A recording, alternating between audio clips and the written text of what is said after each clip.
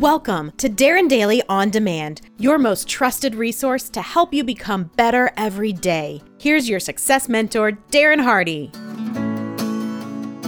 What is the very first thing you should do when you enter the office? No, don't check email, don't sort your mail, don't review the morning news. It's lick your chops and eat that frog. Take the nastiest but most important priority of the day and eat it first. Spend 90 minutes doing nothing but executing with complete and uninterrupted focus on your most important priority for 90 minutes straight. No more, no less. These 90 minutes are what I call my jam sessions. During these important jam sessions, clear the potential distractions, put yourself in a cone of silence. Turn off your phones, your email, your Facebook, your Twitter, or anything else that can reach you. Also, shut your front door. You don't need to have an open door policy all the time. There is a time for intensely focused, undisturbed, productive work.